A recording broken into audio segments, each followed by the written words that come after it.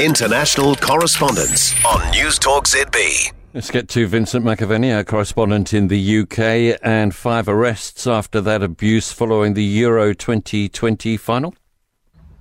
Yeah, that's right. There's been huge outcry at racist abuse directed towards the 3 black players who took part in the penalties. And there has been sort of shaming on social media of people who have posted underneath their social media profiles, but now the police deciding to take action. So 5 arrests have so far been made.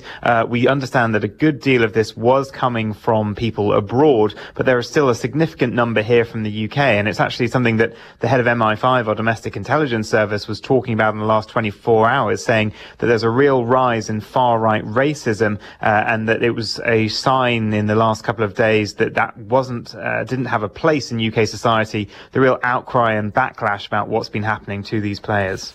This will be your last weekend, won't it, with all the COVID restrictions? People kind of jumping the gun a little bit, do you think?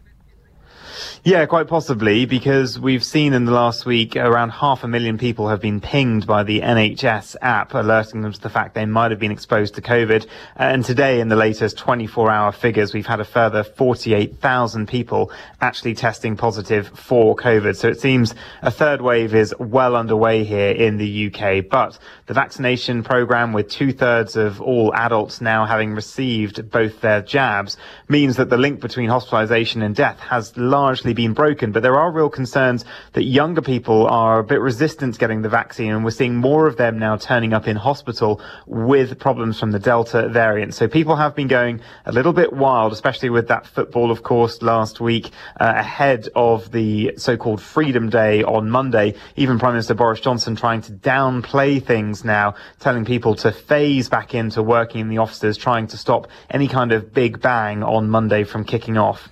Vincent McAvenny is our correspondent in the UK.